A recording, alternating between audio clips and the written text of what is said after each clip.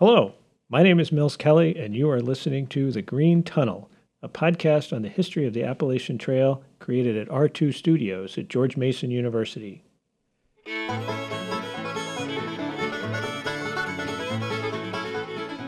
Before we get to our story, I need to say a quick word about naming. Our podcast is called The Green Tunnel because that's the name that hikers gave the Appalachian Trail years ago for reasons that are pretty obvious if you've spent any time on the trail. And while we're on the subject of naming, I want to acknowledge that some people know the trail as the Appalachian Trail, while others know it as the Appalachian Trail. I'm originally from Franklin County, Virginia, where it is most definitely the Appalachian Trail. But I've lived most of my life in the Washington, D.C. area, where most folks say Appalachian. Throughout this podcast, you're going to hear both pronunciations. And I hope you won't take offense if we don't say it the way that you prefer. I also want to mention that during this episode, there will be a brief discussion of the sensitive topic of suicide, which may not be appropriate for some listeners. Now, let's get to the story of how the Appalachian Trail began.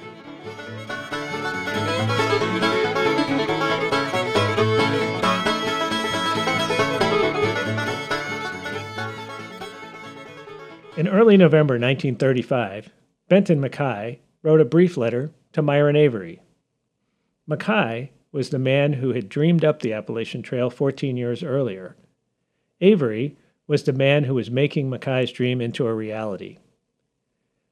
The relationship between the two men was tense at that particular moment. And in his letter, MacKaye made it very clear what it was that they were arguing about. You are for a connected trail, whether or not wilderness. I am for a wilderness trail, whether or not connected. MacKaye wanted the AT to be a trail where hikers could vanish into nature for a few hours or a few days. It would be a place for health, a place to breathe clean air, a place to leave the noise and the clamor of the city behind. Avery wanted one continuous trail all the way from Maine to Georgia, a place where hikers could test themselves, a place for exercise in nature. For MacKaye, the trail was an ideal. It was a place he liked to talk about and write about, but it wasn't a place he visited all that often. For Avery, the trail was a job he did when his regular work week had ended. It was a place he visited constantly. Their clashing visions of what the Appalachian Trail should be boiled over in late 1935. Ever since, the leaders of the trail project and hikers on the trail have debated the same issue that divided MacKaye and Avery. In this moment, when tens of thousands of people have gone to the AT to escape COVID quarantines for a few hours or a few days, news stories abound about the trail being loved to death. Since Labor Day, Roanoke County Police have had to tow 25 cars near the McAfee Knob trailhead. 14 of those were last Saturday alone. Baxter State Park is also known for something else that makes it special, the final section of the Appalachian Trail. Baxter State Park Director Jensen Bissell says some are violating wilderness park rules when they climb Mount Katahdin, hiking in large groups, for example, relieving themselves too close to the trail and not cleaning up, drinking and smoking pot at the summit, and generally whooping it up. Some of those concerns include erosion, litter, and overuse, just to name a few. It's a double-edged sword, though, because local leaders want visitors because they boost the economy, but they don't want people to love the trails to death.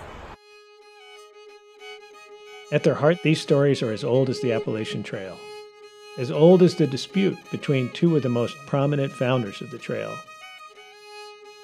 In today's episode of The Green Tunnel, we're going to find out how we got to that moment in 1935 when the leaders of the trail community had to decide, was it more important to have a trail that was wild, or was it more important to have a trail that was long?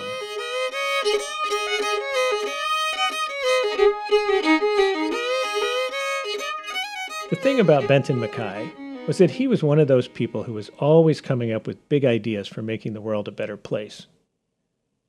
That MacKaye should be that way was really no surprise, because he was the son of a true 19th century impresario, Steele MacKaye, a playwright, an actor, and a promoter. He's a really fascinating person from a really fascinating family. His father, Steele MacKaye, had 17 patents. He was a very inventive guy and a playwright. He was an idea guy. And what's really interesting as it relates to Benton is that his father had a series of roller coaster rides where he would have a great idea, for example, bringing Buffalo Bill Cody to Madison Square Garden to put on a Wild West show that he wrote and made boatloads of money. And then he'd come up with another idea, fund it with his money, and lose it all. That was Jeff Ryan, the author of a biography of Benton MacKaye and Myron Avery. Following his father's death, MacKaye's childhood was anything but conventional. He bounced around between Washington, D.C. and the family home in Massachusetts, and at times was essentially educating himself rather than being in school. My name is Larry Anderson. I'm the author of a biography of Benton MacKaye called Benton MacKaye, Conservationist, Planner, and Creator of the Appalachian Trail. So he had an unconventional education as a kid. He was bouncing around different communities, schools. He was sort of self-educated almost. Some years, as far as I could tell, he wasn't in school. The family would move to Washington. He spends the year, at age 14, he spends most of the winter in the Smithsonian. He's a truant. He's working in the labs of the Smithsonian. The guys see him in there every day, and they invite him into the labs. He's working, sorting shells and so forth at age 13. And throughout his life, really from childhood until he died, MacKaye was always aware that his economic circumstances were tenuous. Sometimes there was money, most of the time there wasn't. But he did go off to Harvard, where he got a degree in forestry, and before long was hired by a brand new federal agency, the U.S. Forest Service, to help with watershed management planning.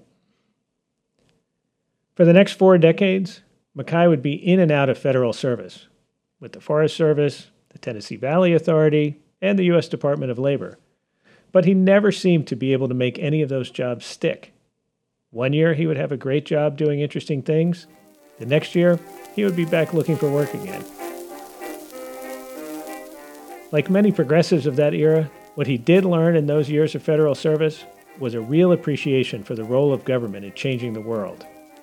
According to historian Sarah Mittelfeld, so he was kind of an interesting character because he was a product of big government and felt very strongly that big government played an important role in land reform and economic and social reform, but also really celebrated rural people and rural places. And that was really instrumental and foundational to the whole idea of the Appalachian Trail.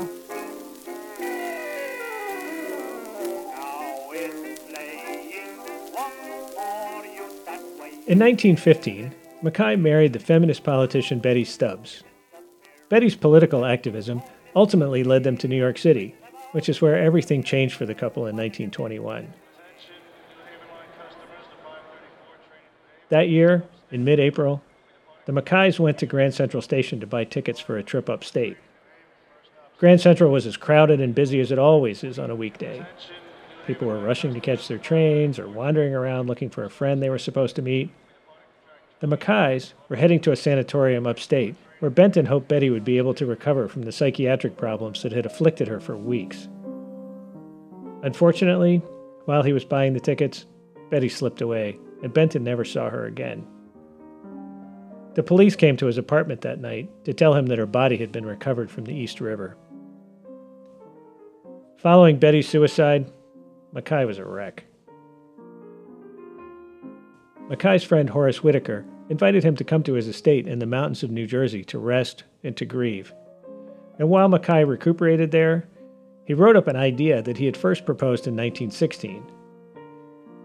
A multi-state hiking trail from Mount Mitchell in North Carolina to Mount Washington in New Hampshire, with side trails along the way. It would be more than 2,000 miles long, and it would span 14 states. Whitaker was the editor of the Journal of the American Institute of Architects, and published the essay in his journal in October of 1921, 100 years ago this month.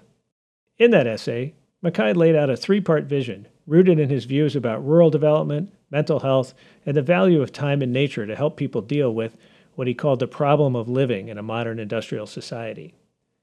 He wanted the trail he proposed to help revitalize rural communities that were depopulating in the early 20th century, and he wanted workers in the big cities of the East Coast to be able to spend some time under the trees, to get some oxygen, and some quiet back into their lives. But what really captured people's imagination was the idea of a really long hiking trail. To MacKaye's surprise and pleasure, members of hiking clubs up and down the East Coast thought it would be wonderful to build such a trail. And in just a few years, the building of the trail he proposed began. People got excited, and they started inviting Benton to come and visit and talk about his Appalachian Trail idea. He kind of felt like a celebrity. To make sure more people noticed his big idea, MacKaye worked hard to promote it. They immediately decided to put it in a pamphlet. They start sending them around to this mailing list that MacKaye has compiled of this network that he knows. Still, it's reasonable to ask why the idea for a really long hiking trail would catch on so quickly. Today, there are several long-distance hiking trails in the United States and more around the world, but in 1921, that wasn't the case at all.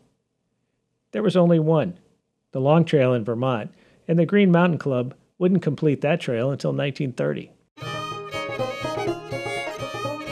I think it was, that was a culmination of this progressive era where people were really starting to think about the interconnections between the hinterlands and the city and connections between all of the cities along the eastern seaboard. Kind of like they say, a lot of historical figures get these big ideas when the timing is right. And so I really think, it was all about the timing. I think he just kind of nailed it and was able to put together a really clear and coherent vision for the Appalachian Trail. In other words, MacKaye somehow managed to propose something that lots of people were already kind of thinking about, but they hadn't managed to put into words.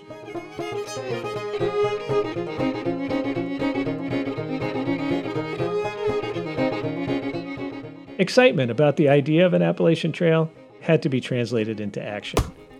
Enthusiasm didn't build trails after all. Work was required. Hard work. By early 1925, it was clear to MacKaye and others that all the small trail building efforts that were happening needed to be coordinated. So he did something his many years of government service had taught him how to do. He convened a meeting. But not just any meeting. The men MacKaye brought together in Washington, D.C. on March 2, 1925, were a who's who of the American conservation movement and federal agencies concerned with land conservation.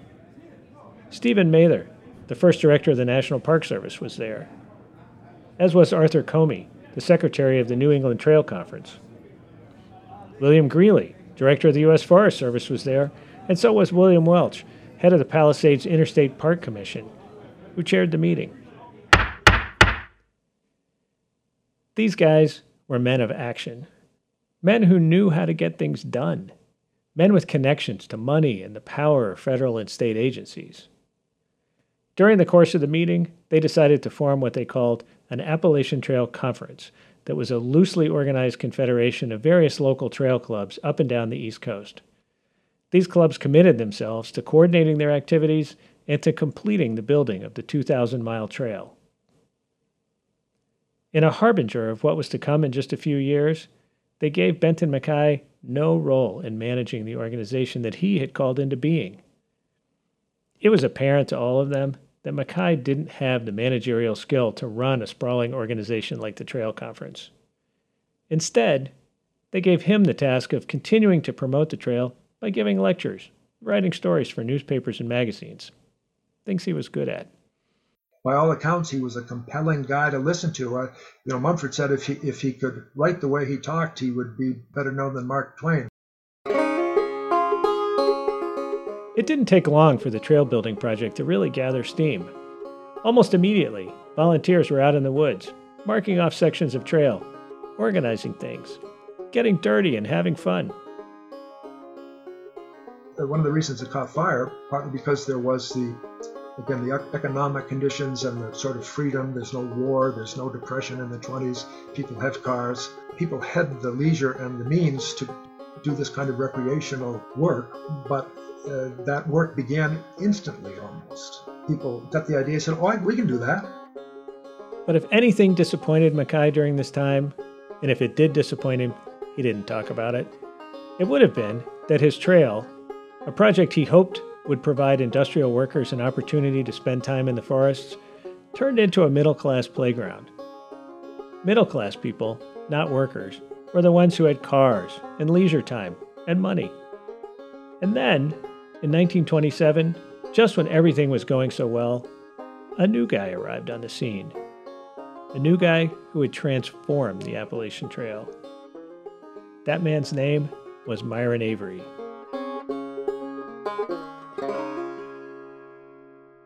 Our new guy, the guy who transformed the Appalachian Trail, was born in Lubec, Maine in February 1899, which made him 20 years younger than Benton MacKaye. They were truly from different generations.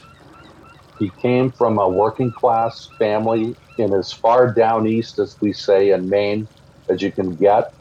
It's way down on the eastern shore of Maine. You can see Canada from there. It's right across the harbor. And when he grew up, there were 12 sardine canning plants in his town. And his father was the manager of one of the plants. And that taught him about hard work. It also taught him that he didn't want anything to do with living near a sardine factory. So he started hanging out at Mount Katahdin, well inland, which ended up being the northern terminus of the trail, largely to his credit. Higher education was Avery's way to escape Lubec and the sardine business. He first went off to Bowdoin College, and then, like MacKaye, went on to Harvard. Unlike MacKaye, Avery studied law. In addition to graduating from Harvard, the two men shared something else. Like MacKaye, Avery wanted to do something big. Something that he would be known for. Something that would leave a lasting legacy. In fact, Avery and MacKaye actually had a lot in common. They're both sort of mid-level federal bureaucrats, They never had big jobs. They had important, significant jobs, but they never had the big job in their lives elsewhere. This was where they could accomplish something. Like MacKaye, Avery migrated to Washington, D.C. after graduate school and went into federal service. In his case, as a maritime attorney for the federal government. While in Washington, Avery joined an organization called the Wildflower Preservation Society, which was really a hiking club. But in 1927, Avery heard about the Appalachian Trail. Right away, he and several members of that hiking club decided to form a new organization that would be dedicated to building sections of the AT nearby. They called that new organization the Potomac Appalachian Trail Club, the PATC, and they set out to start scouting and then building new sections of the trail in Northern Virginia. The very first section that they worked on just happens to be the closest section of the AT to the studio where we created this episode. Remember how I said that the founders of the ATC knew from the start that Benton MacKaye should not be in charge? Well, the founders of the PATC knew from the start that Myron Avery should be in charge. In fact, no one questioned the idea that Avery had to be in charge. He had a take-no-prisoners approach to everything he did in his life, and a kind of over-the-top energy level that wore everyone else out. Reflecting back on his father's life in an interview in 2013, Hal Avery, Myron Avery's youngest son, said, I was aware that when he spoke, that was probably the final word. And the A1 type personality, the intensity of everything that he was involved in, whether it was the trail or certainly the admiralty, reflected that intensity and commitment. And I think that had a great deal to do with the stress that ultimately 3 heart attacks wiped him out. No one could keep up with Myron Avery. So they elected him the president of the PATC, a position that he held until 1940.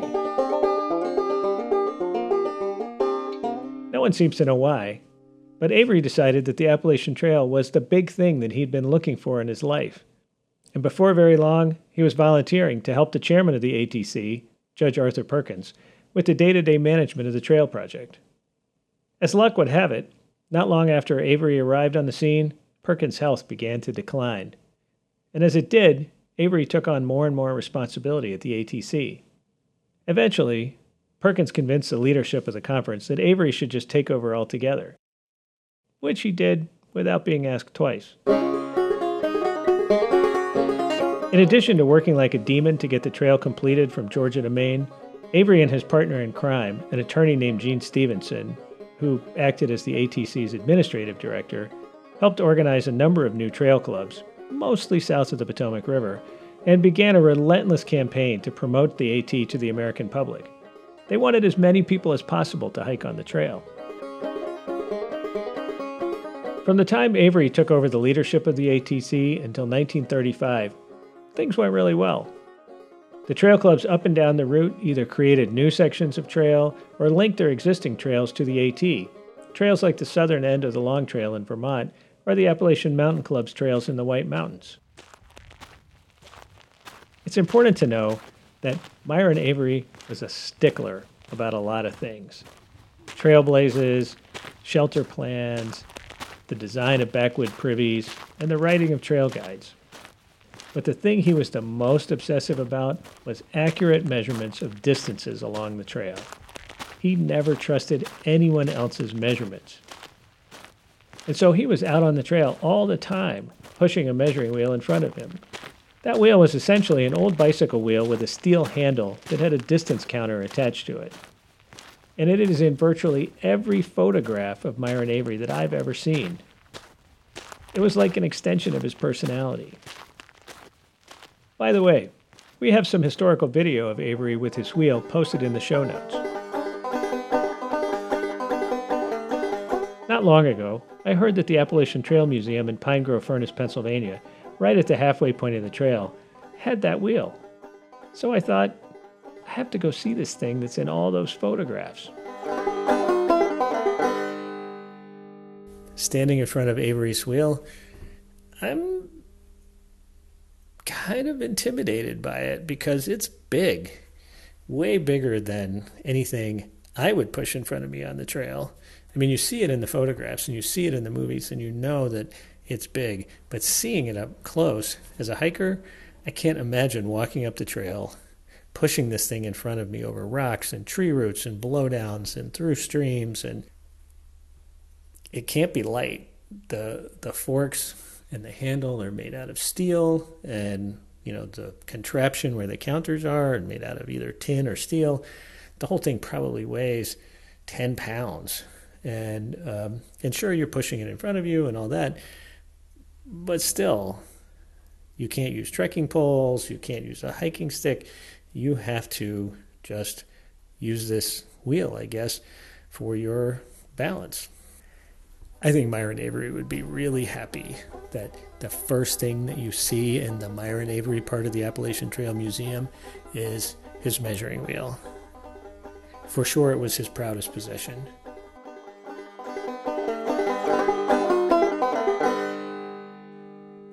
Myron Avery's energy, commitment, and I have to say, pushy personality helped make the trail a reality. But he didn't do it all alone. Gene Stevenson, who we'll have a lot more to say about in a future episode, managed the administrative offices of the ATC back in Washington and held things together while Avery was out in the field. Trail scouts like Walter Green in Maine, Roy Osmer in Georgia, and George Massa in North Carolina helped find routes through the wildest parts of the mountains. Avery and Stevenson helped found a number of new trail clubs, mostly south of the Potomac River, whose members went to work marking out and building the trail. It was all coming together nicely. And then, on July 18th, 1931, something happened that led to the final break between Benton MacKaye and Myron Avery.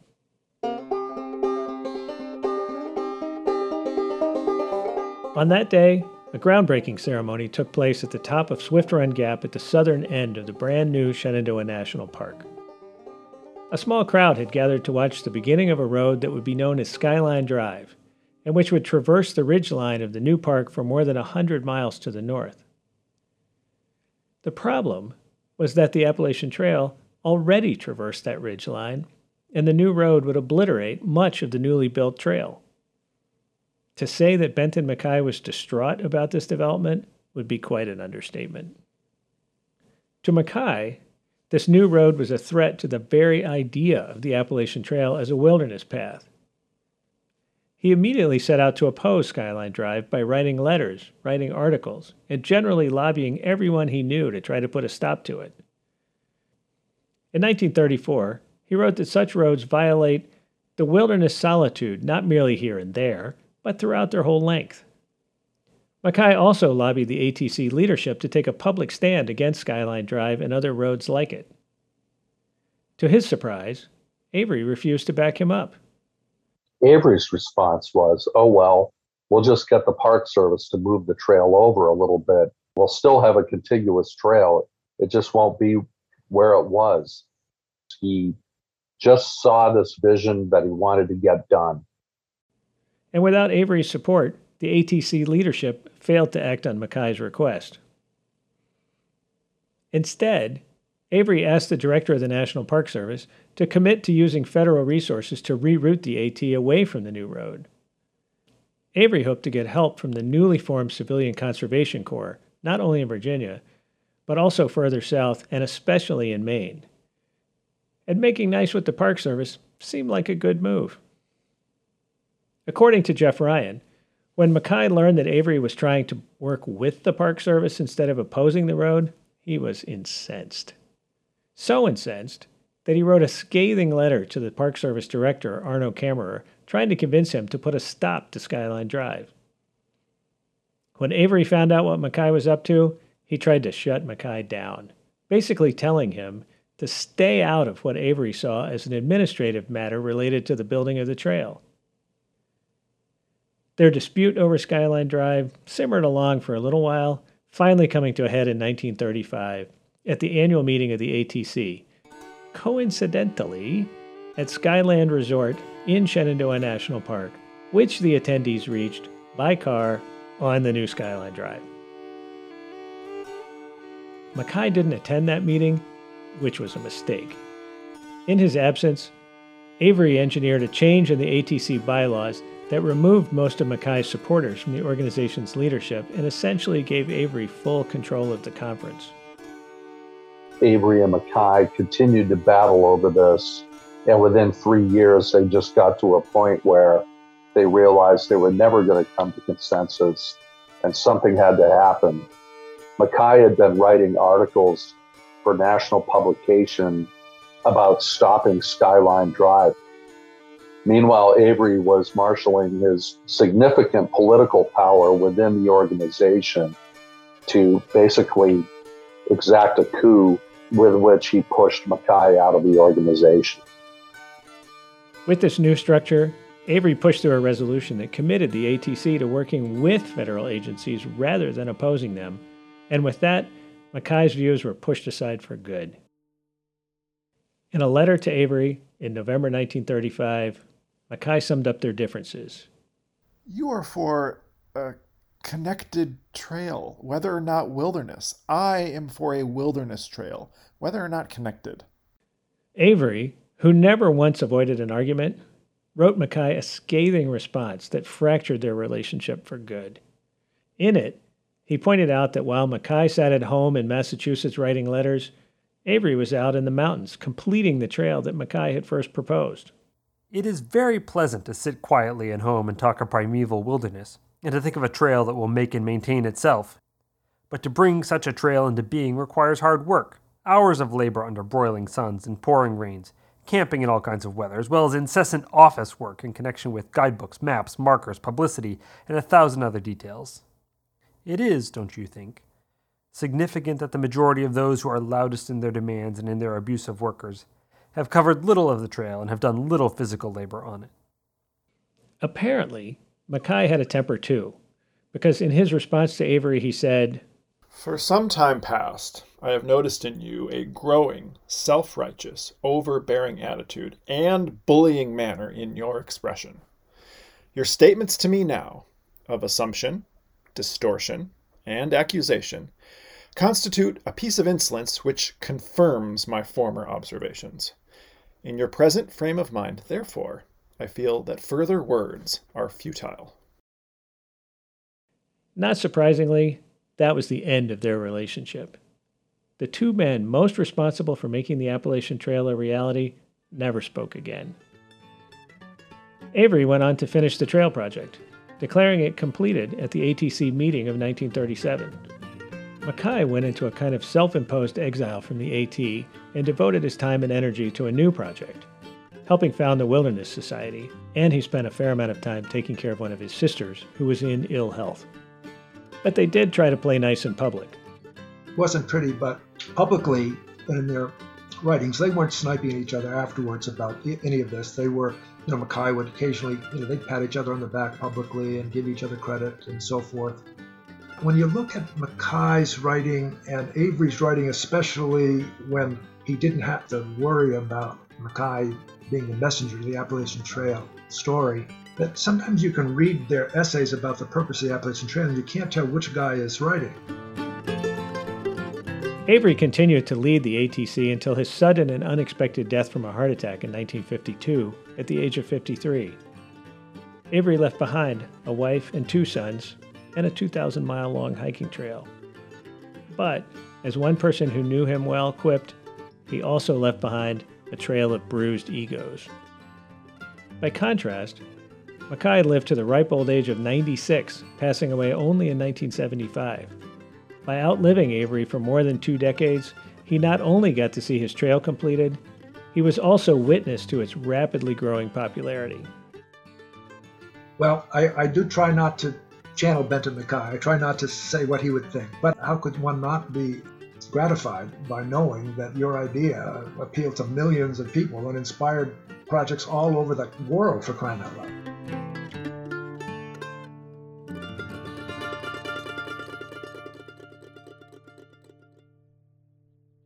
That's it for the first episode of The Green Tunnel. This episode is produced by me, Mills Kelly, and Abby Mullen, the head of our studios. It was edited and mixed by Abby. Special thanks to our guests, Jeff Ryan, Larry Anderson, and Sarah Middlefelt.